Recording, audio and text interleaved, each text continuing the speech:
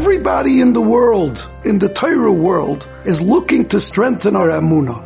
Emunah is the basis of everything that we're all looking to steig and grow in. But there's another point of emunah. When the Alter of Slabodka was asked, what does he believe is the mission statement of his yeshiva, the great yeshiva of Slabodka? He said, Lo idia livnei ha'adam gvurasai, the pasuk that we say in Ashrei. And the Alter said, the simple reading of the pasuk, the plain reading is for every person to know the greatness of Hashem. The Alter said we can also read the pasuk, every person should know His power, His strength. Many of us have emunah in Hashem, but we don't have emunah in ourselves. The Alter said the yeshiva of Slabodka is to give people the emunah in themselves. The great Ribnitzer Rebbe, I remember him on 15th Avenue in Borough Park, used to wait and daven late, but he wanted to daven with a minyan of people who didn't daven yet. And he had people waiting to daven with him. One night it was 2 o'clock in the morning, and there were only 8 plus him. The Chassidim felt bad. They went out into the street in Borough Park, and they saw a person in the street. They told him they need a minyan for the Ribnitzer, for Ma'ariv, but somebody who didn't daven. This person really davened, but he wanted to really help the Ribnitzer. What are the Chassidim going to wait till much later? He said, no, I didn't daven. He came into the shul, and they called out the Rebbe.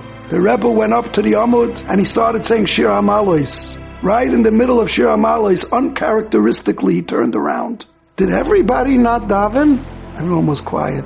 And he said it again. Did everybody not daven? This person had no choice. No, I davened. So the Ribnitzer Rebbe said, sorry, we have to wait. Finally, they went outside. They found somebody who truly didn't daven, and he came in and he davened. Afterwards, the Ribnitzer Rebbe went over to this person, the first person, and he said, I really feel bad. I might have embarrassed you by calling you out and saying that you daven. The person said, no, the Rebbe gave me the greatest chizuk. I always struggle, I daven. Is Hashem hearing my tefillas? Is it getting registered in Himmel and Shamayim? And I always think, what is my tefillah? Now I see, the Rebbe was margish, he felt the sentiment in Himmel, in Shamayim, that my tefillah was davened. That strengthens my davening. Now I know that in Himmel, Pliny ben Pliny's davening got registered. The Rebbe was mechazik me. I said this over in the shul, and someone told me he was in Seagate with him, and he had almost the same exact story about a Levi. I don't want to be Meirich. This happened on numerous occasions. Every one of our tefillas and every maisim tovim that we do is registered in Himmel. We